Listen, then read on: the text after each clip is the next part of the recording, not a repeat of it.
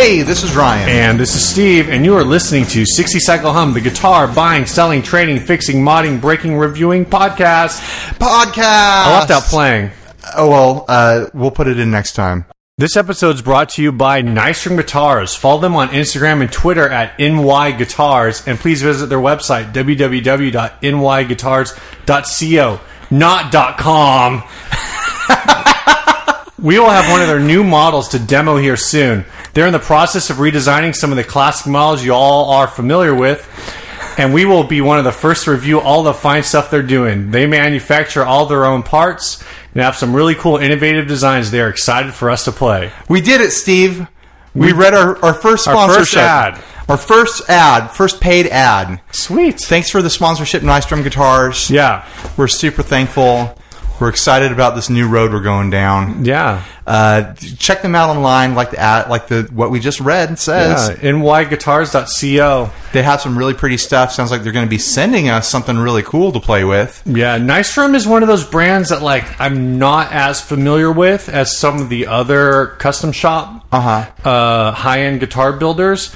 But they're one of the ones that people who own them are fiercely loyal. Yeah. I mean, they look really sharp. Yeah. I mean, they're kind of doing the custom take on your classic Fender design sort of thing, but with a lot of twists. Right. I'm really looking forward to whatever this new line is. Yeah. And I'm really stoked that we're going to be some of the first people to try it out. Oh, totally. We're going to get big heads about that. Oh, yeah. I already do. Yeah, I already played with that, no big deal. They sent us, one of the first ones, whatever.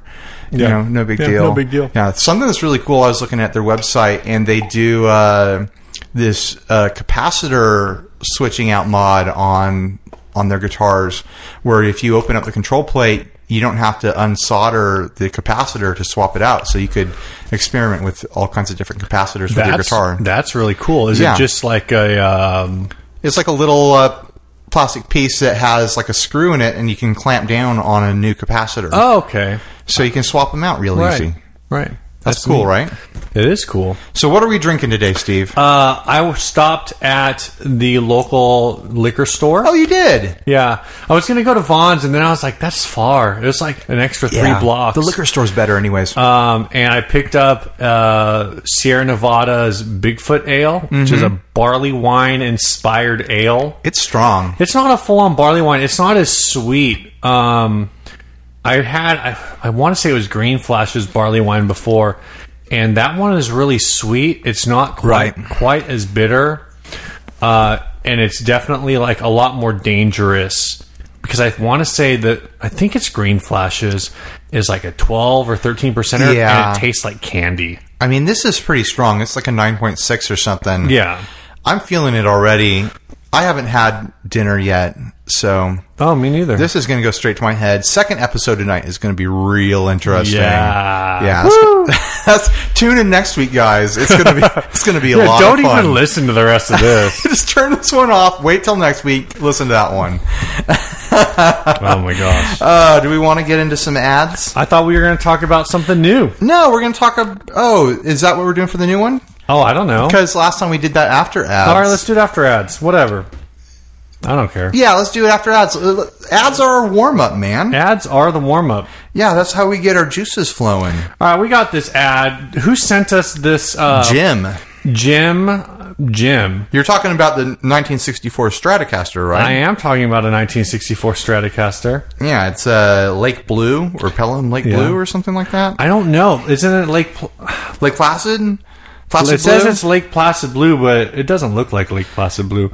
But if it's a 64, it would have faded. So that's why the paint looks way too fresh to be in 1964. And this thing's got some modifications. And they're asking $20,000 for this on Reverb, down from asking $25,000. Do you know what the normal going price is for a 1964 Stratocaster? Well, since I screen grabbed Reverb's page, you can see right there that they say the estimated use value is $15,000 to $20,000. Oh. I'd imagine the top end would be for one that is cherry. Wouldn't you imagine that? Yeah. For one that is in much better condition than this, or much more stock condition than this? I would agree, but were those guitars refretted by Dan Erlewine, John Connery, and Stuart Mack? How many refrets are we talking about here? Did those guys like each do a fret? Like you do this one, I'll do the next one, and that guy will do the next one. So not only does this have this extra weird humbucker in the middle position, yeah, that's something I would do on like a Mexican Strat. but the tuners were replaced with Schaller keys. It sounds like all of the pickups were. Oh yeah, you can tell they're all replaced. It does include extra pickups, whatever that means. Oh, good. What a value. Original case. For what it's worth, Dan Erlewine wrote the book on like guitar repair. Oh, did he? Like he is the man. Like he's the, I don't know, like he's the Alan Turing of guitar repair. I only thought about that because of the Imitation Game. He's the Steve Jobs of guitar repair. Like he's an innovator. He's an innovator. He's the guy who like he set the standard. He wears a turtleneck. I hope not. What if he doesn't? You just dissed his style. What if he does and he listens to this podcast? That'd be great if he listened. That'd be rad. Yeah, I hope you're listening. So yeah, is he even alive? I don't know. If you're thinking about buying a legit 1964 Strat, what are the qualities you're thinking you'd like to see in it? I want it to be original. You want it to be original. You want the pickups. You want those freaking pickups. Yeah, for sure. You want the knobs that were on there. You don't want chrome dome knobs. You don't want tuners that are modern. You want the original tuners. Yeah, it's really weird. It's an upgrade set. I mean, I understand the refret. That's like not something that affects the value of anything usually, as long as it's done correctly. Because let's face it, guitars get played, and eventually they need a refret if they get played consistently. Right. But all this other stuff, he's done nothing but devalue this guitar by taking parts out of it and replacing them. And then the humbucker in the middle position is just super funky. Yeah, that's like, I mean, you know, you guys who've listened to this a lot, you know, we're all about modding the crap out of your stuff. Oh, all day long. We're also big time on, like, if you've modded something, at best, you're going to break even. You're going to break even. Yeah. Maybe, like, you might, you know, you're not going to break even on it's not, oh, I've got a $300 used Strat and I dropped $200 pickups in it. It's now a $500 Strat. Like right. At best, it's like $400, $375. Right.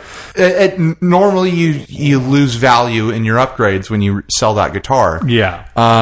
And these upgrades aren't even upgrades that people want. No one wants this. I mean, they might, but they're not going to do it on a 1964 Strat. Yeah, the whole humbucker in the middle position thing is actually really interesting to me. Yeah. I feel like that's something I should try just because, like, I've always found the middle position on Strat to be kind of useless anyway. Sure. I mean, it's going to be a great big growly sound right there. Yeah. And there's nothing wrong with that. I would definitely do a middle humbucker on a guitar. I'm surprised I haven't yet. Yeah, why haven't you, dude? Get on that. So sorry. I am offended. Yeah, I have no idea what this guy's smoking. This ad was sent to us a long time ago by Jim, and it's still up on Reverb. The guy's not budged on his price.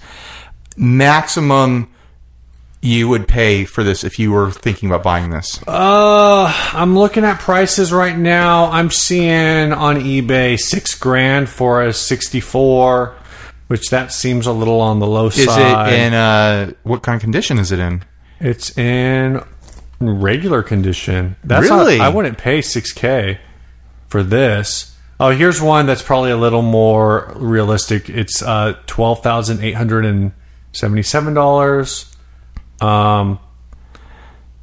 You know, I don't know. I'd probably be close to $10,000 on this thing. Do you think you'd go $10,000 on this? I'm never going to be in the market for this thing. I'm just saying what I would pay for this in its condition if I was in the market for it. The only way I would go $10,000 on this is if I already had a beat on the pickups, some like original hardware and whatever. Like I was in a position to restore this if I was a collector. Sure. From a playing perspective, I would not pay more than... I don't think I'd pay more than $4,000 for this. Wow. It's a big ding against it, huh? The stuff that makes this a Strat is gone. Yeah. The stuff that makes this a vintage Strat is gone. Like I said, like It's just a neck and a body at this point. Right, and if you're going to hunt down like a loaded pick guard for this kind of thing, like you're looking at $500 to $1,000 probably. At least. Yeah, totally, to get the original stuff. Just to get original pick guard and pickups. And to get those tuners and the original screws. I don't even know if you could... I mean, I'm sure somebody has the tuners, someone has all this stuff out there. Obviously, someone has them because he took them off of his guitar. He sold that stuff to finance his upgrades. I mean, all that stuff, it carries value. You can sell, original pots out of these guitars for, buttloads of money. Way more than they're worth for their functionality. Yeah. You could sell the screws off this thing, off the original, for tons of money. Last Sunday I gave you your screw back from your SG. That's probably still in my pocket. I was going to put that thing on eBay as vintage 1996 Gibson SG special pick guard screw. Someone out there needs it. $10,000. Oh man. All right, let's move on to the next ad. Sure. That's a great ad, though. Do we want to do the Princeton? Let's save the Princeton for last. Let's talk about this. Is it Maton? Maton? It's an Australian brand. Our Down Under listeners, I know you are out there. I know there is at least one of you. Tell us how to pronounce this. Yeah. Tell us about this guitar if we get anything wrong. Maybe it's Maton. I have seen these around in ads, and I'm always just kind of struck by the hardware on them. I think the body style's attractive, and I think the finishes are attractive, and the other details are attractive. But what really grabs me about these guitars is the pickups and the rings around the pickups. They look really cool. And the switch on this thing has this really wild knob.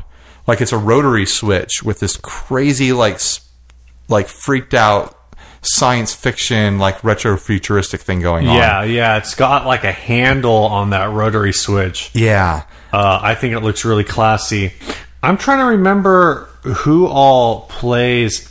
Like Matton's got a bunch of artists listed. I think the guy that I'm thinking of that I first heard about these guitars from is Josh Homme.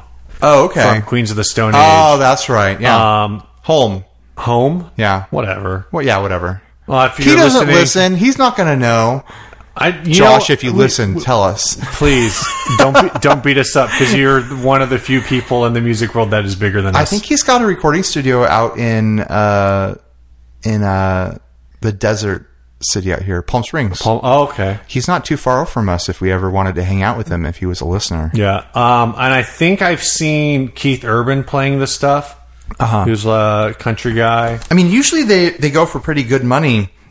This one's only $899. Yeah, that's a great stateside price. Yeah. I looked these up on eBay and they were regularly going in like, I want to say around $1,200. Yeah, I think I saw a few around like that were new, basically, like from a retailer in like the $2,000 kind of area. I don't know exactly what they go for new, but that's kind of what I was seeing. But definitely $899. If I had that kind of cash to spend on a guitar right now, I might be looking at this thing pretty hard because it's not far away from me. Yeah, I feel like. I just love the way these things look. Oh, absolutely. They're lookers. It kind of reminds me, of the Gretsch, was it the Gretsch BST series? Yeah. Which was like a John Foreman kind of brought those back from Switchfoot. The ones that have a few years like ago. Like the Explorer headstock, but they've got like a single cut body shape. I don't remember what those headstocks look like. The thing that was the big deal with his is it was like all original. Yeah. And the pickups had gone super microphonic. Yeah, and he'd sing and so through that them. was his like singing guitar. That was like everyone was like, how does he do that? And like, well, here's what you do. You got a broken pickup. You get a pickup and a jackhammer. Yeah. Spend a few hours. I saw him play that guitar at San Diego Street Sing back when that was a concert that happened. When it was downtown. Back when it was both a concert that happened and a concert that featured San Diego bands. Exactly. Well, it had national acts too. Oh, really? I saw the Presidents at that show. I saw REM. I saw the Scatolites. Who's that like a bluegrassy altish band that's local that got really big? Nickel Creek? Nickel Creek. I saw them play. I saw a bunch of people play there. I went to that thing alone. I got really disillusioned about Street Scene the year. I think that the headliner was. It was either Dr. Dre or Snoop Dogg. It was Snoop Dogg. And they spelled his name wrong. They did? Yeah. He spells his name in every song. Yeah. D-O-double-G. And they spelled his name D-O-G. Where's the double G? Yeah. Na. Yeah, exactly. That's been the Hip Hop Minute here on 60 Cycle Home, the guitar podcast. So the other thing is, I don't know if it was the same year. It was within a year, if not the same year. The Black Eyed Peas performed Senior Street Scene. And Fergie Peter Pants. Oh, good. Yeah. Good for her. I guess like she couldn't find a bathroom, and so she was like, I'm just going to pee in my pants during the performance. Hey, why not? That's what I do. I'm going to do that right now. Oh, my God. Thanks for the beer, Sierra Nevada. You got a pause button, dude. So that thing looks great. Let's move on to the next ad. Yeah, last ad. I mean, we're going to be posting pictures of this on the Facebook group. So if you're not following us on the Facebook group, I know that at least half of you aren't, based on our numbers. Yeah. So if you're not following us on the Facebook group and interacting with us, you should. Maybe they don't have Facebook, Ryan. Everyone's got Facebook. It's facebook.com/60 Cycle Hum. That's how Steve sings. I think that's how you find it. Yeah, you have to sing it. Yeah. You go to Facebook and you sing it and it goes there. Right. If you search for 60 Cycle Hum up in your search bar, it'll come up. There's our front page. Yeah, there's a page and a group. You can like our page. That's cool. Like that's that's group, great. The group is where all the action is. Yeah, the group is active. We are the fourth most active gear community that I'm a part of. That you're a part of. The fourth most. That's a pretty big deal. Fourth on my list, but first in content. How many groups are you part of? 4.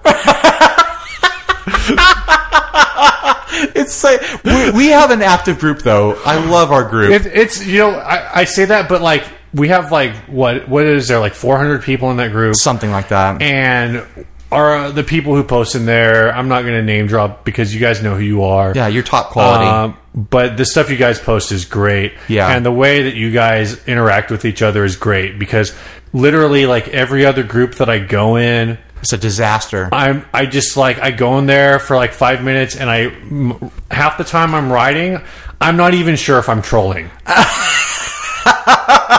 Like I'm writing it and it's our group is awesome. It is. It's because it's still small. Yeah. If we get to the point where we have thousands of people on there, then we'll have to have admins and stuff. Probably. To keep things from getting crazy. And we'll have people trying to sell blue jeans and stuff. Oh my gosh. All right, last ad. Speaking of blue jeans, so there is a... We're never going to do this ad. I know. There is a...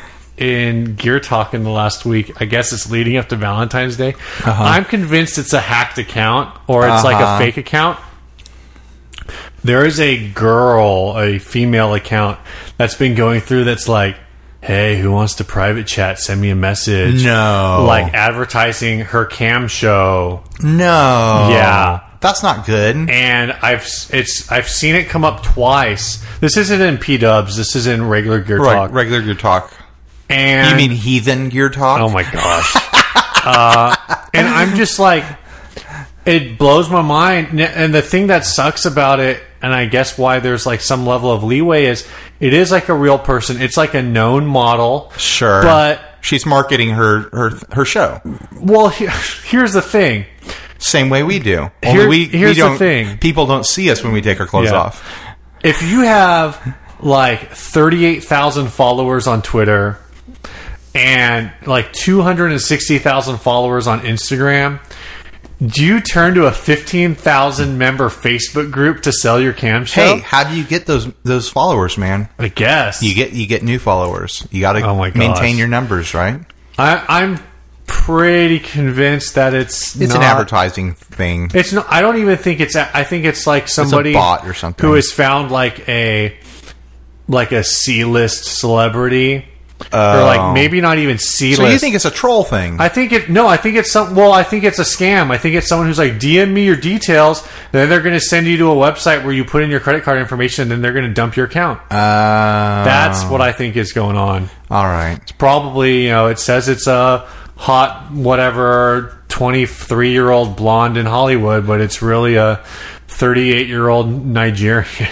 Be careful on the internet, guys. Yeah. It's the Wild West out there. If you ever see one of those in our group, let us know. We'll kill him. I mean, not kill by him, kill Steve. him, we mean kick him out of the group. Yeah, we're not going to kill anyone. We're not assassins all of a sudden. Speak for myself, I guess. Steve just gave me a look. Last ad, Princeton. Last advertisement. Princeton Reverb. So, I don't remember who sent this to us, but I definitely didn't find it. I don't even have where this thing is located here in the ad. It's just the worst picture you could imagine of a Princeton Reverb. I'm guessing it's a Princeton Reverb because it probably is, because it's a 6-knob silver face. I'm looking at a 6-knob black face, but not really a black face. Yeah, you're looking at the one here in my house that I own, but this is a silver face. It's just the most pixelated picture you could imagine. And it says, found in the basement last night. Was my brother's, but he moved out like 15 years ago, and he never comes back. We have more of his stuff still here, but a lot of stuff is in the way. I guess I will take the best offer or something. It is a little dirty, I guess. And, the pictures, you can't even tell how dirty it is. This guy wants $200 for this thing. I don't know what the current going rate for these is, but it's not $200. Do you remember what you paid for yours? Like $500? Yeah, I paid $500. And you got a steal on that. Mine is a reissue. I got a steal. It's a little dirty, a little worse for wear. I want to say original silver face, and this is off the top of my head. I could be completely wrong. Sure. I want to say 800 to 1,000. I wouldn't be surprised. That's a pretty broad thing, but I know the Silverface Deluxe Reverbs are in the 9 to 1,200 range, 9 to 11, something like that. I'm eBaying right now. This is a rad amp, and I'm hoping that whatever happened with this guy got so many offers that he realized, he got so many offers within 30 minutes that he realized that he had something special. Yeah, I hope so. And didn't just sell it to the first person who was like $250. Here's one. I'm not even looking at completed listings because I don't want to mess around with it. Oh no, that's one of the new ones. Here's a 69 silver face, which isn't that like the crossover between blackface and silver? Probably 68, but the 68's the crossover. They want $1,700 for this thing. That seems high. Yeah, that's high.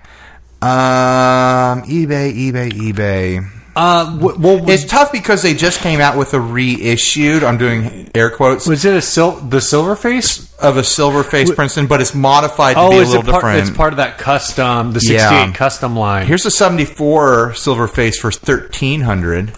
That seems more reasonable to me. Yeah, I think that still seems a little high, but considering there's these new ones on the market that have a silver face look that are basically like $900 to $1,000. Getting close to $1,000 on an original Princeton, silver face, you're doing pretty good. It looks like they're bouncing around for buy it now around $13 on eBay. And I feel like the guy who wrote this ad, he put the way the ad's written doesn't make me think it's like one of these. I'm trying to get your email, or I'm trying to screw you or whatever.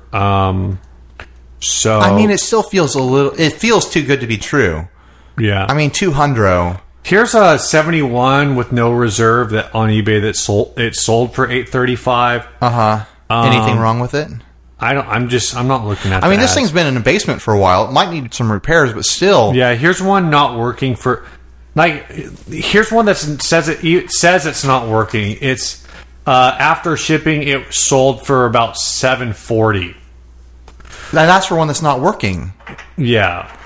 So that kind of gives you a ballpark. So maybe not quite like 800 to 1,000, but at least 700 to 900. Totally. Maybe 600 to 900. I mean, if this had been in our neighborhood, I would have been calling. I know it's not in our neighborhood because it says it's in a basement. We don't have those here. That's true. But I would have been on the phone as soon as I could or on the email as soon as I could with that guy. And probably in the car driving to his neighborhood just in case he called. I'm almost there. I'm almost there. I know, right? What if he would have called you and been like, oh, I just got an offer for $210, $210? $220, $250. I'd be like, whatever your highest offer is, I'll do 50 over that. What if he and then I'd show up and to find out what the highest offer was and then go from there. What if he had got an offer before you got there for like $800? I'd pay $850 for that thing if it worked. Okay. They're great amps, man. They are. I mean, that's not even the blackface version. And the blackface, I don't even want to know what the vintage blackface versions go for. But they're great little tube amps, low wattage. You can push them to drive in a band setting. You can get them close to drive at a home setting. Yeah. Really great, drippy, warm reverb. It's not characteristic of a normal Fender style reverb on it. It's a lot warmer because a normal Fender reverb is pretty bright. Right. Well, I was plugged into yours. When I came over today, I plugged in your janky, weirdo Squire with the vibrato. I should probably talk about that soon. And have you not talked about it? No, because we did 2 Namisodes. Oh, I thought you talked about it on one of the Newth stuffs. I don't think so. I don't remember. We'll look it up and figure it out. I guess you didn't. Yeah, I don't think I talked about it. I talked about it on the group. Maybe next episode. Yeah, I was messing around with that thing, and that amp sounds great. Yeah. Well, I was on this whole, window shopping journey to find myself an amp for home recording what was going to be the demo tracks for Dinosaur Ghost so I could get a band. Right. And I was looking for an amp that had just the right amount of the right kind of reverb and would be good for home recording. And I went to Guitar Center. I tried everything they had there. I had bought and sold a couple amps that I found on Craigslist, and none of them were doing it for me. I went to Guitar Trader, which is a store that is now closed. We talked about them. And this thing was in the used section. I plugged it in. I played it against a few other amps that were there. They had a Silverface Super Reverb that I was playing, and that was fun, but it didn't do it for me. And I started to drive home. You don't want a Super Reverb. Yeah, I know. I got... let me take that back. You want a Super Reverb, but not for what I was doing. But not for what you wanted. Exactly. I got within 5 minutes of being home, and I was like, I just got to go get that thing. And so I turned around and went all the way back to Guitar Trader and bought the Princeton, and I have been happy with it since. I've never had a moment where I'm like, okay, I don't want this amp anymore. That's cool. I want it. I still want this amp. I don't think I ever heard that whole story.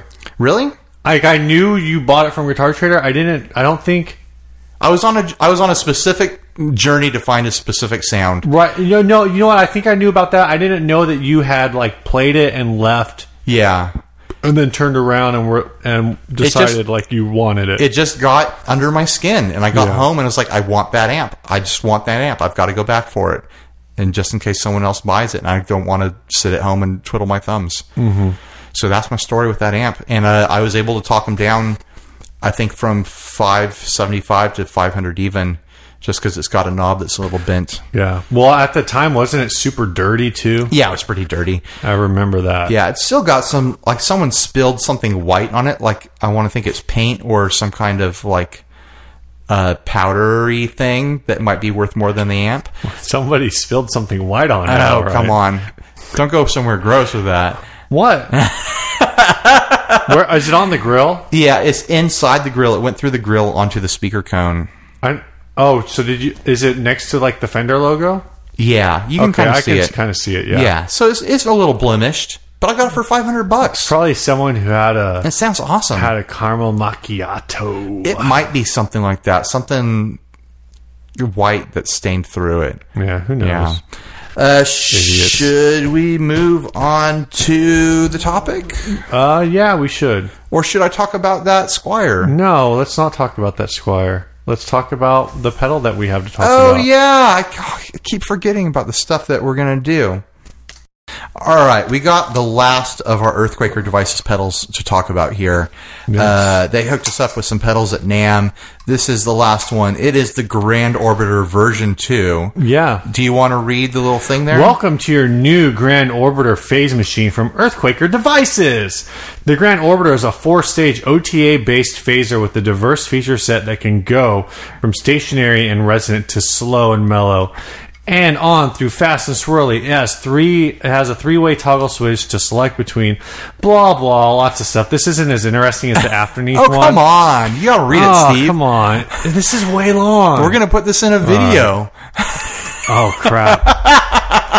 It has a 3-way toggle switch to select between the ranges of modulation. Rate 1 is slow sweep mode. Rate 2 kills the LFO and allows you to use the Grand Orbiter as a fixed resonant filter.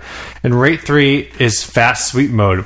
The master rate control fine-tunes the speed of the LFO in each of these modes, and the flashing red LED acts as a visual indicator even when the effect is on bypass mode. The depth control blends the shifted signal in with the dry signal and controls the intensity of the effect. The sweep control governs the peak frequency of the phase signal's tone. Turned full clockwise, the sweep is lively and intense, whereas turning counterclockwise yields a darker, more laid-back peak.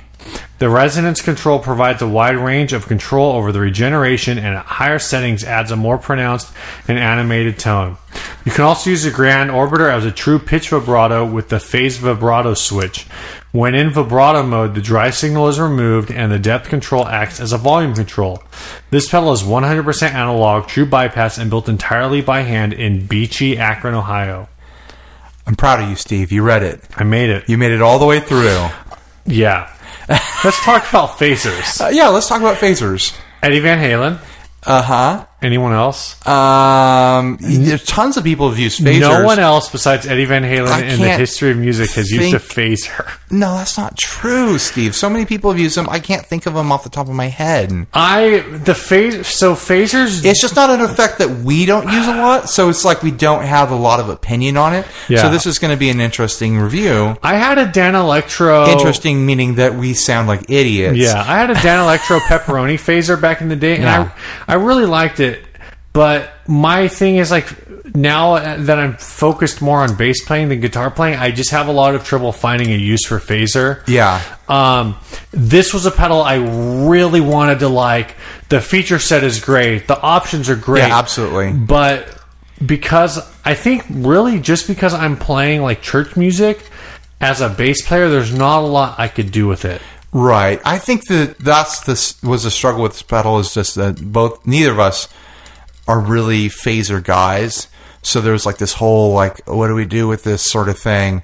I'm still playing around with it, still experimenting with it. My first pedal ever was a phaser, but it was the Boss PH2. You know what? I borrowed that for a while from you. Yeah. Not to get too far from the Earthquaker stuff. I'm moving around. Yeah, you are. I borrowed that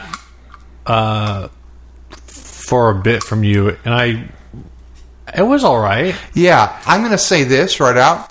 I like this better than the Boss. Yeah. Way better. It sounds awesome. It makes really cool sounding things. Like I said, if you like phasers, this is a great phaser. Yeah, it's a what is it called? A four knob. No, there's four. What's the? I don't know. 4-stage. 4-stage. That's the word I was looking for. Stage. It's a 4-stage phaser, which is, I think, basically I know there are 2-stage phasers, but they're a little bit different than this. Oh, okay. Like 4-stage is like your basic, classic, like phase 90 sort of thing. Something I'll say about the Boss phaser is that something I used it all the time for is I would dial the depth all the way down and use it just as like a stationary filter kind of sound. This thing has that, but without having to just dial down the depth, you can put it at the number 2 rate setting. Yeah. And then you can dial in any point on the sweep to have this filter sound. And I've actually been playing around with that a lot, and it's a really cool thing to do, because all of a sudden you can get yourself like this really kind of like cocked wah sound. Right. Or get yourself like that Brian May kind of out of phase sound. I was trying to mess with that on bass, and maybe with my Yamaha bass it would have worked. With the P bass, the frequency spectrum on the P bass is just so like big and bulky. That's actually a really good description of a P bass. Like P basses just kind of have this bulky thing going on. I couldn't get really that rate 2 setting to work. But I think it's just the frequencies you sit in with the bass. Like it doesn't. Well, that's matter what I mean. as much. That's what I mean. Yeah. Did you run it before or after a drive? I ran it clean. Oh, okay. So you weren't using your fuzz or anything with it? No. Okay. I think if you dropped it after the fuzz, you would have gotten some pretty dramatic results. I will say, like, a friend of ours came on, David Lee, and he jumped on bass just to, like, kind of mess around with it. And he was dialing in some, like, crazy, like, super funky stuff. Yeah. When I say funky, like, I mean, like, in the 70s sense, like, funk sound. Yeah, like funk music. But he's a lot more comfortable as like a slapper than I am. So he was doing a lot of like slap tone stuff, and it sounded fantastic. Yeah, totally. A lot of like more like we said 70s or even like Red Hot Chili Peppers or like Primus inspired stuff. Any problem we're having with this, we're well aware that it's our issue as musicians. For sure. I think as far as the phasers I've played, this thing sounds great. I love the feature set. I love that you can switch to the vibrato. That's a really fun thing. I think I'm going to probably end up finding a setting on the vibrato side that I work into, probably a recording at some point, because it is a really fun thing to have. I'm definitely going to be playing around with the number 2 position on the rate a lot. I really like how fast this thing goes. Oh, yeah. It can get just ripping fast. Yeah. Which can be a really neat effect if you throw it in front of like a time-based effect, like a delay or a reverb. Oh, yeah. I got some bass sounds out of it that where it was just going nuts. It just... Yeah. It's something where I feel like for me it would be a recording arsenal pedal. Absolutely. But... Again, like if you're on the market for a phaser, like you need to check out the Grand Orbiter. Yeah, at least look at it for sure. I mean, you could always go with a 1 knob phase 90 sort of thing, and it would get you your classic phaser sound. But why not get a 4 knob 2 switch sort of thing where you could maybe find your own sound? And I think that's really been the strong point we've been discovering with these Earthquaker pedals, is that they let you come up with your own sound. Yeah. Instead of being stuck with kind of the bass sound that is available with most pedals, or at least the classic pedals, what Earthquaker does really well is giving you the options to do your own thing. Yeah, I was talking to someone the other day about all of the Earthquaker stuff we've tried out. I realized later, like after I think last week's episode, the Afterneath for me was like the reverb pedal for people who hate reverb pedals. Sure. Because like you've known me a long time. I had the RV5, I've had the Digitech Digiverb. Hated both of them. Because like for me, reverb, if it doesn't crash, I don't want it. Right, totally. The Afterneath for me was a different approach to reverb in that, like, once I started thinking about the pedal as a delay, like, I was like, this is awesome. Yeah. But it's a reverb sound. And Earthquaker, I think what they really excel at and what makes them innovative is that their control layouts basically let you adjust everything. Sure. I mean, I'm sure they let you find the extremes and they let you find the middle. You know? I'm sure there's other stuff that like people would say, "Oh, I want to adjust this like weird thing." But as far as like bigger brands, it's like there you could get like some like ultra small batch builder that has like a 9 knob phaser probably. Oh, probably that controls every internal component. Right, but as far as like your mass distributed, high end boutique, small batch, whatever you want to call it, companies go like, I don't know if anyone else is offering something with as many options. I'm sure as Earthquaker there's a lot of interesting phaser options out there, but this one's definitely compact. Yeah. It's got all the options you could, realistically need. And the fact that it switches to vibrato too is really fun. The fact that it does the hold thing at position 2 is really great and really useful. I don't know of any other phasers that do that. If anyone else does, then you comment on the group, I guess. But it's a great pedal. If you're looking for a phaser, if you're like in a reggae band or in a funk band or in an Eddie Van Halen band or something like that, this is going to be a great pedal for you. If you're not in one of those bands and you don't need a phaser, then why are you listening to our opinion on I would say, like, if you're looking for something that just makes weird sounds, you should check it out. Oh, sure. It's a noisemaker. Because definitely at, like, the more extreme settings, like, it does some extreme stuff. Yeah. Extreme! Speaking of extreme, did you watch the Grammys at all? I did not. I never watched the Grammys. Are we transitioning? We're transitioning out. Yeah, we just transitioned. So the dude from... We just transitioned, guys. We're in another world now. The dude from Extreme was on the Grammys playing with Rihanna, like he always is. Okay. We've talked about him before, right? We have. That's all I've got. Nuno Betancourt. Yeah. He's the guitar player for Rihanna. All I've heard about the Grammys is the thing with Beck and what's his name? Oh, and Kanye. Yeah. I haven't listened. Oh, he wanted Beyonce to win? He always wants Beyonce to win. I haven't listened to Beyonce's album, and I haven't listened to Beck's album. I have no dog in this fight. I mean, I'm a Beck fan. I've heard a couple tracks from Beyonce's album.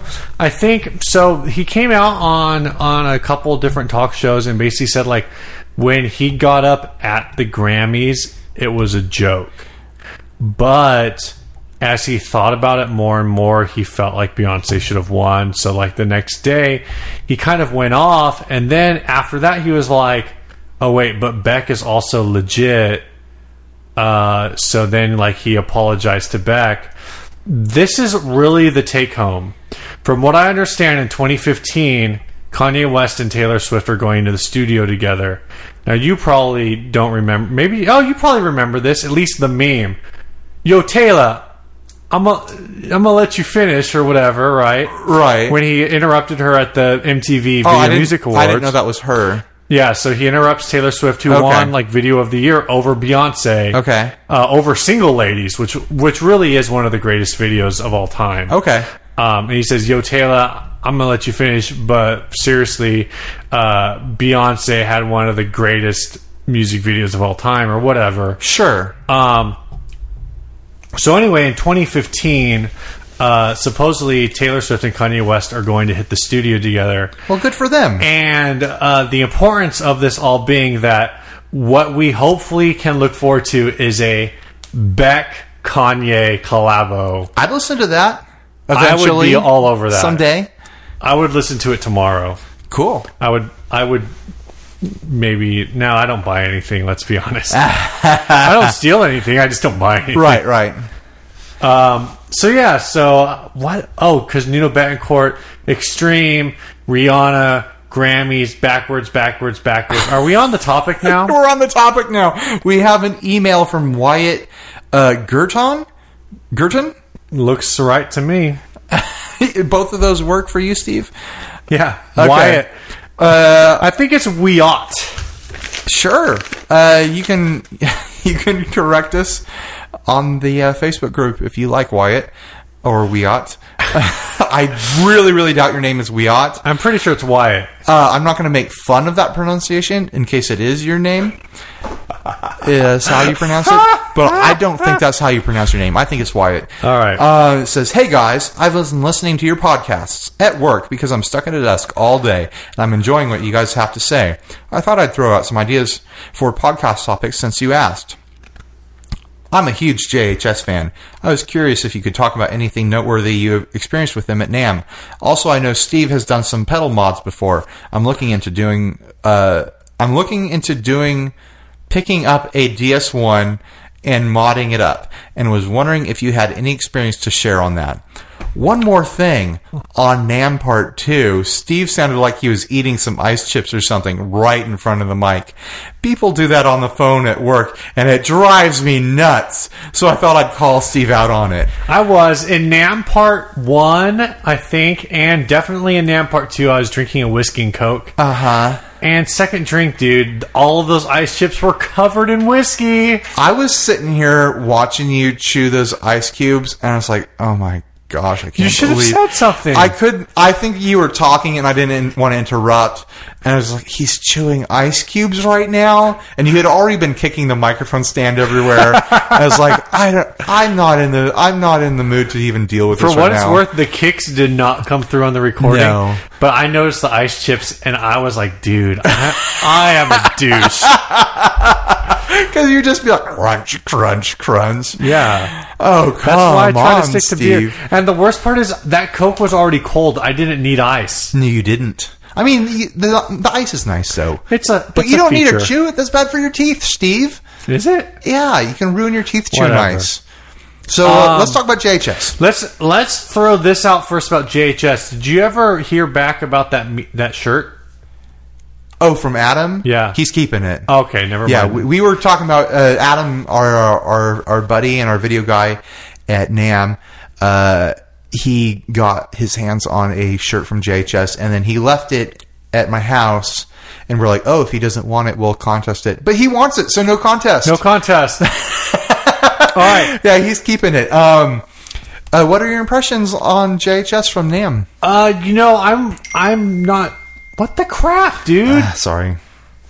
Ding! JHS, I'm semi-familiar with their product line. We didn't talk about this in the previous NAMM-isodes, but Ryan and I were actually among like the first people outside of like the insiders to experience the color box. Totally. Like a year ago. We didn't know what it was. We hadn't heard any hype on it.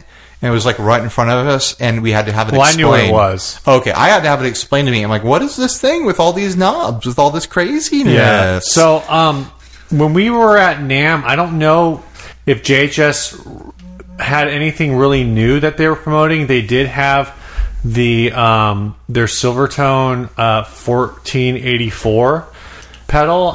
What is that thing called? Oh, the two twin? The Twin 12. The 1012? Twin 12. Twin 12? Twin 12. Twin 12. I'm a little tongue-tying. And I like that pedal, by the way. We got to listen to that a little, I think. I mean, the new thing from JHS is that chorus, is the penguin one. Is it? Yeah, that's like their newer thing, isn't it? I don't know. But I have no use for chorus. The Twin 12 is really exciting too. It's kind of newish. I think they came out with it 2014. Yeah, not too long ago. I would totally jam one of those. I like JHS's kind of takes on amp sounds and a pedal sort of thing. Like the Super Bowl is something that I would definitely mess around with, because that's basically a simulation of the Supro, and that's an amp that I used to record my band's demo with. Yeah, I would not mind having that around to kind of recapture that sound. But the Twin 12 sounds really great too. You definitely get that like Jack White kind of sound. Yeah. I mentioned him this time. Yeah, I beat you to it. Oh my god. Who brags about that? It's a running thing for us. Yeah, I don't know if... but it sounds really great. Yeah, in the videos that I've heard anyways. I don't know if there's anything like super noteworthy about their setup. All I can say is Josh was a super cool guy. Yeah. And who's the owner of the company, and the other JHS guys we talked to, everyone was super cool. Super nice, super tall. Yeah. If we say that someone is tall, they're tall, because we're tall guys. Yeah. We might be the tallest podcast duo in the world. There's a good chance. There is a good chance. If you run a podcast duo and you're taller than us, let us know on the Facebook somewhere group. out there's like a NBA podcast that's like two former pros. Yeah. You know, somewhere out there's a podcast where like one of the dudes is like 7 foot tall and the other dude's just like 5'6". Yeah. But because the one dude's 7 foot tall, it throws up their average to like... I'm trying to do the math in my head. I'm not fast enough. Right. You're talking like a twins Arnold Schwarzenegger, Danny DeVito situation. Exactly. Yeah. Exactly. Like, just because of the average being thrown, they could be like the most muscular movie in the world. Right. Even though Danny DeVito's in there, but yeah, Arnold Schwarzenegger throws so the JHS, Super cool guys. We said it on the Namisodes. There was no way for us to evaluate the sound of anything there. Yeah. Just because it was so loud. There was so much going on. But the guy that they had playing at their booth was super, super good. What was that guy's name? Mason Stoops. Mason Stoops. Super rad. We're going to have video of him when we put out our NAMM video. And he was blasting some great sounds out of his JHS pedal board there. Yeah, look forward to that, guys. We got the Grand Orbiter video going to be coming out pretty soon. Yeah.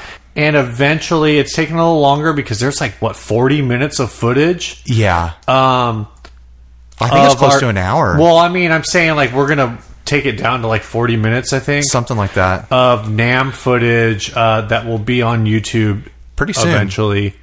So it's going to be awesome. Yeah. Adam says he's 80% done, I think. Wow. Yeah, so we're probably next week sometime or this week. But yeah, the Mason Stoops, he was blasting some JH pedals through 4 Princeton reverbs. Yeah. They had this set up with 4 Princetons. I think they're all, if I remember, they're all 68 customs. Yeah, the new ones. I was nerding out, trying to figure out which ones they were. I wish I had that rig at home. I'd rock that rig so hard at church, man. 4 Princeton reverbs? Oh, yeah. That's only 48 watts. I'm not sure it works that way. It's 4. I thought they were 8 watts. 18 watts. I think they're 12. The Princeton reverb itself is 12 watts. Oh, okay. 4 12-watt amplifiers does not equal 48 watts of amplification. Does. You think so? Somebody who's way more into amps than us can. I don't think that's the way it works, man. Hit us up. I think it just equals 4 12-watt amplifiers. For real. If you are super into, if you're a amp builder, or even DIY, and you know the answer to this, send us an email. Don't berate me for being an idiot. Chew them out, man. I want to read a letter where you choose Steve out. We will for real read it in 2 weeks. Oh, absolutely. Not next episode because you won't have that emailed to us in time. But I feel so this is my logic, is that if you have 100-watt amp, and you have a 100-watt amp and it's running into a 4x12, you're effectively sending 25 watts to each speaker. Okay. So, on the flip side, if you have 4 12-watt amps, you're effectively running 48 watts into, in total. Now, I realize as a caveat, you're only hitting 12 watts RMS. That's your clean headroom. So if you're going above that, it's all different. I realize, there's other factors at play, but at a very simplistic, basic level, if you have 4 12-watt amps and each one of them is running into its own speaker, it would be the equivalent of taking a 48-watt amp and hooking it up to those same 4 speakers. Here's a thought experiment. Is it a thought experiment? I'm about to do a thought experiment on you. You have 100 1-watt amplifiers. Okay. Does that equal running into 100 speakers? Okay. Does that equal a 100-watt amplifier? If the 100-watt amplifier is running into 100 speakers, I might. All right. I don't think it works that way. Yeah, I think you got me. I think you're right. Yeah. I'm going to change my mind right now because at least at that extreme, right. Here's the issue. You run into major headroom issues at that point. That's the issue. If we're talking about a 40-watt amplifier or 48-watt, then we can basically talk about my 50-watt Classic 50. Right. That thing stays clean a lot louder than my Princeton reverb. But what if you had 4 Princeton reverbs running at the same time are still going to break up a lot earlier than my Classic 50. It's going to break up way earlier than that. But... And the volume's going to be way different. I don't believe that will be the same volume as my Classic 50. There's got to be some kind of threshold where maybe there's some sort of overlap. the 1 watt versus 100 watt example is hard.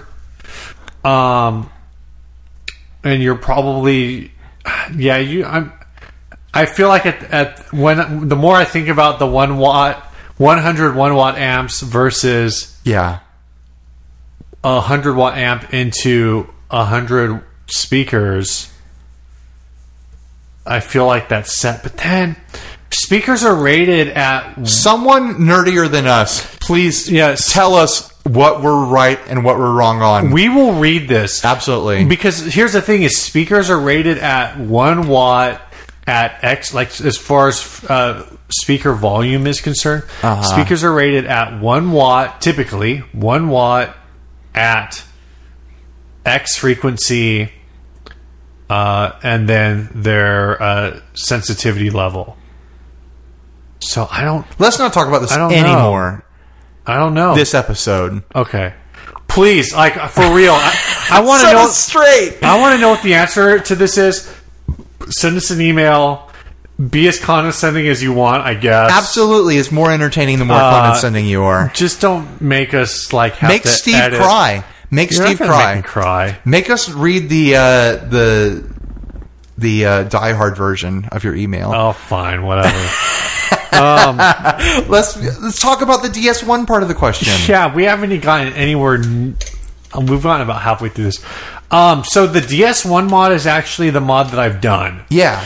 And you've done a good job of it, too. And everyone that I know that I've done it for, which is myself and Ryan and Isaac Vining, have all said that they loved it. And this is a Keeley style mod. There's instructions to do it on Instructables.com. If you go to Instructables.com and do a search for like DS1, it gives a Keeley mod. Also, shout out to the Chasing Tone podcast, who hopefully someday will reciprocate our shout outs. Probably not. Brian Wampler basically like cut his teeth on DS1 mods, among many other things. Sure. But if you look up Wampler DS1, which is WAMPLER, you'll find it. DS-1 space MODS. Wampler DS1 mods. He's got a bunch of like simpler mods that are like single component or like a handful of components. So the Instructable stuff is like doing how to do the Keeley one, basically, right? Or one similar to Robert Keeley's. But Brian kind of like, from what I understand, he basically had a bunch of DS1s, like was just buying. Yeah. Like, well, if you get them on the used market, they're dirt cheap. Yeah, they're like $20. Yeah, easy. And from what I understand, like early in his pedal modding career, so like 15 years ago, maybe. He was just buying every DS1 he could get his hands on, and then swapping out like one component. Yeah. Or two, like 1, 2, 3, whatever. Like just swapping out different components to find out what everything did. And a lot of this stuff he recorded and put online. And so there's things like, if you want more of this sound, swap out these 5 resistors for these values and you'll get that. Or if you want something else, do this other thing and whatever. So there's definitely like a lot of stuff you can do with it. Personally, like a lot of people go like, I've done different DS1 mods, I've done the Monty Allams mods, whatever, I didn't like it. I had one with the Monty Allams. I didn't like it as much as the Keeley style that you did. Absolutely not. Well, that's because I use superior components. I don't know. It just didn't do it for me. I personally think, for me, the DS1 mod was a twofold thing. First of all, I found that the made in Taiwan, the modern DS1 is worthless. Yeah, absolutely. And the biggest reason for that, honestly, isn't the tone of the pedal. The tone is B's. Right, which I'm not a fan of in general. But the biggest issue for me was that I felt like it got lost in a mix. And that had to do with the fact that like I didn't feel like I could dial in the volume well. And the biggest thing with the DS1 mod is it really boosts. It gives you a ton of headroom on the volume. A ton of headroom. A lot of just straight volume on tap. Absolutely. That was the biggest improvement, really. because I used to have to dime that DS1 to make it cut through the mix. And honestly, like, I realize they give you all of that range. If I'm with just volume, if I'm getting much above like 12 o'clock, I start getting nervous. Oh, totally. Which is, I mean, it's there. You should use it. I run mine at 10 o'clock now. Well, the DS1 with the mod, like, that's how hot it is. Yeah, totally. But there's a lot of stuff there to experiment with. A lot of guys don't like the Keeley mod. A lot of people still feel like the DS1 overall is too compressed. Sure. No matter what you do to it. But I did feel like with the Keeley mod, it was less compressed. And I think it's a very good... for if you do the mod yourself, you buy a used DS1, you're looking at maybe $45 total investment. And for $45, like, it's a fun experience. I actually enjoyed doing the mods, and you're not ruining anything you can't replace. You're not ruining anything you can't replace. And for 45 mods, for $45, I don't know if there's a better mid-gain mid-gain distortion pedal on the market. Probably not. They're probably, I mean, Joyo's probably got something. Probably, but it probably sounds just like a stock DS1. Yeah, I don't know. I don't keep that thing on my board a lot, but every now and then I get that, that craving to do like a 90s style heavy distortion, and that's my go-to. I'll take whatever other drive section I have off my board and I'll throw it in there, and I'll just chugga for a while, There's nothing wrong with that. Steve has gone to the bathroom and abandoned me here. What am I going to talk about while you're gone, Steve?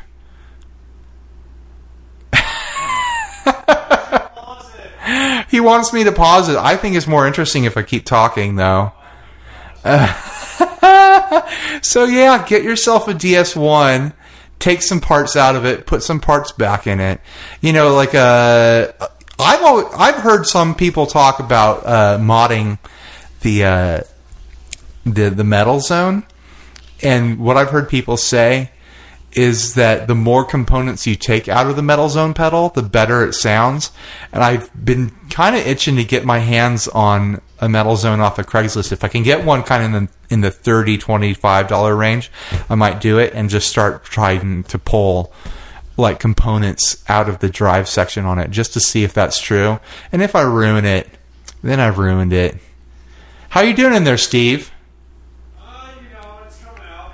Steve says it's coming out. He's in the bathroom. This is what happens when Steve drinks 2 beers in one podcast. This is a first, guys. No, it's not. He's coming back. He's coming back to the mic. I missed the very last thing he said. I don't remember. Yeah, I don't. Oh, I said this is a first. No, it's not. It's not. But the last time Tyak was on with us... Yeah. Dude, we were talking about recording at Salvage today. It's so freaking hot. Is it? Would it have been hot out there? I think so. Dude, it was like 85 degrees. But it's dry. Today. It's dry, so, it's cooler at night. Yeah, that's true. Probably, well... It would have been comfortable. I don't... Even when I got here, it was 80 degrees. Yeah. And somewhere people are like, 80 degrees isn't that hot. I don't know. I don't like dry heat. Yeah. I don't deal well We've with been it. running the humidifier at night. I was giving my sister some crap. My sister's in North Carolina. Apparently, they're going to have a cold spell. It's going to be like minus 10 next week. Oh, rough. And my dad's like, you need to be careful because you have no idea what that's like. Yeah. And my sister and I have both been in like 10 degree weather. Yeah. Or like even like close to zero, like maybe like 5 degree. But I guess like minus 10 is a whole different ball game. And he's like, you already don't know how to dress yourself for that weather.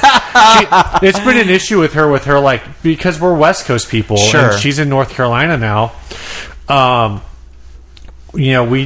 It's something, it takes like at least a winter, I think, to figure out how to dress. Southern Californians are not prepared for anything below 50 degrees. No, freeing below 50 degrees. I mean, in 50 degrees, like in that range, you start to get sketchy. I would say you're layering light sweaters. So here's the thing. So this is the San Diego weather.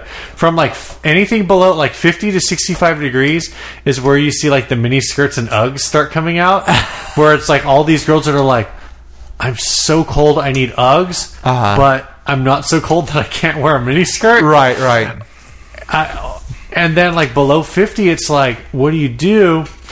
Basically, I've got a pea coat for any time it drops below 45, which hasn't happened to me this year. I have 2 pea coats that basically only get worn like once every 3 years. Right. And then I say once every 3 years, so it means only one of them gets worn every 3 years. And then the other one is this massive corduroy thing. Yeah. I have a heavy coat that I wear when I travel to somewhere cold. How often is that? Like once a year or something like that. What is this, Anthony Bourdain's podcast? I know, right? Does he have a podcast? Probably. All right. I hope so. I should listen to it. So yeah, going back to the actual topic, the DS1 is a really common pedal to mod. There's a lot of mods out there for it. The ones that I've seen are all pretty easy. The layout is pretty straightforward. It's pretty wide open in there, right? It's pretty easy to get into and like just start ripping stuff out and doing whatever you want.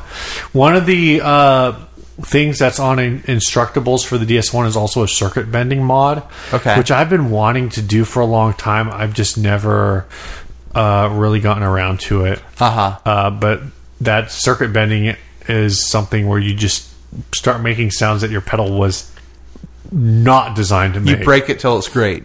Yeah, basically. And there's a lot of other pedals out there that people do mods on. The DD5, there's a high cut mod, so you have like less of a digital sound.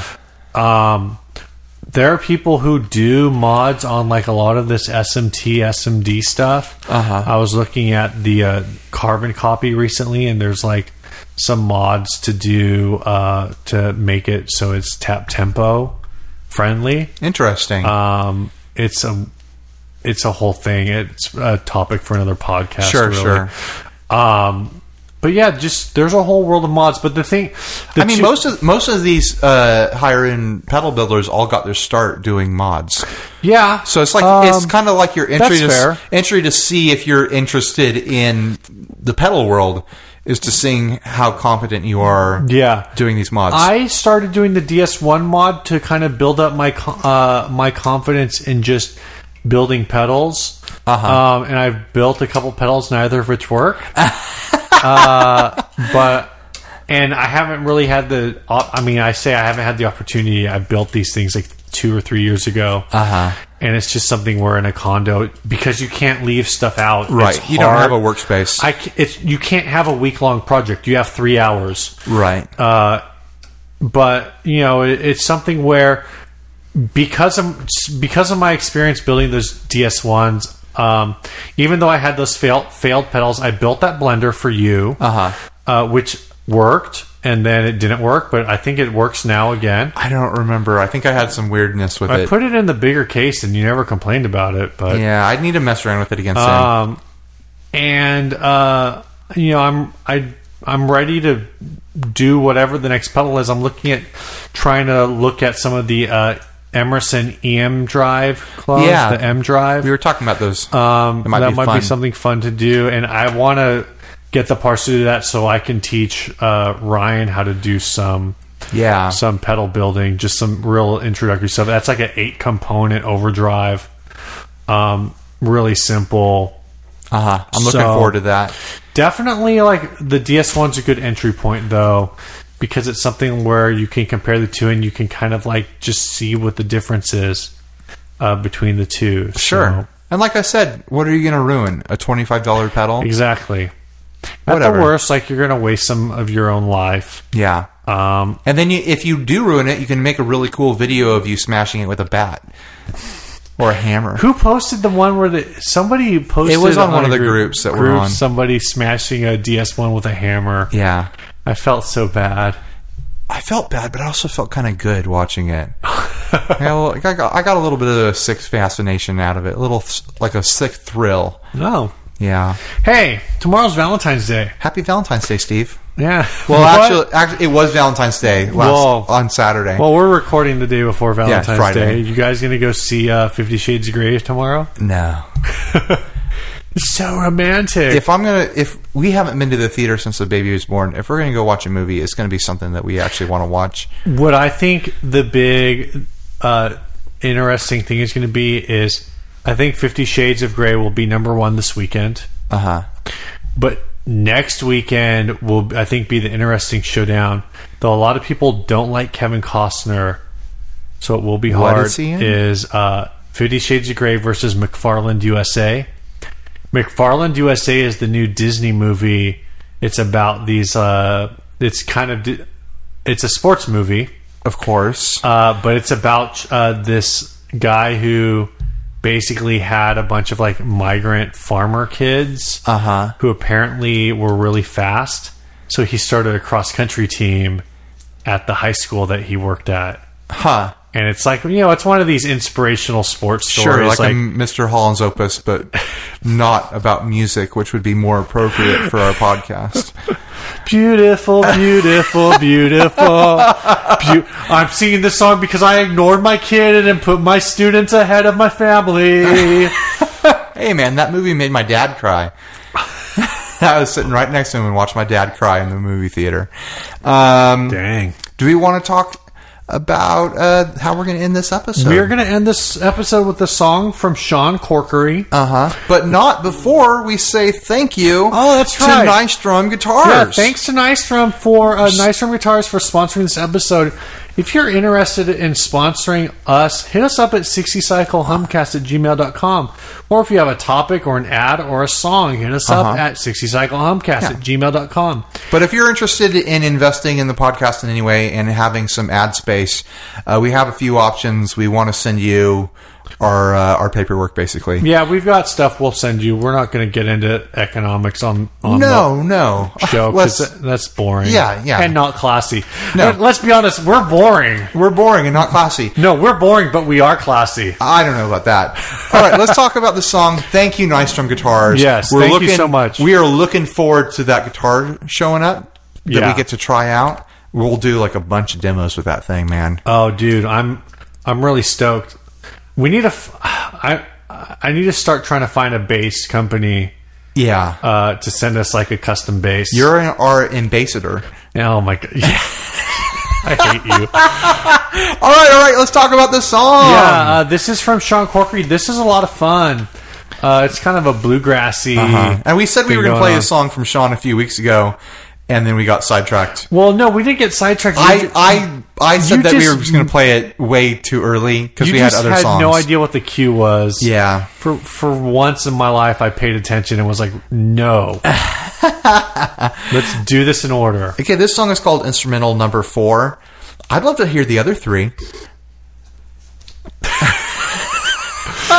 Because number 4 sounds great. Yeah. This is a great song. Maybe it took 4 tries to get a great one. Yeah, we got halfway through this song, and I was like, this is like a perfect end of a episode song. Yeah. Like, it just feels right.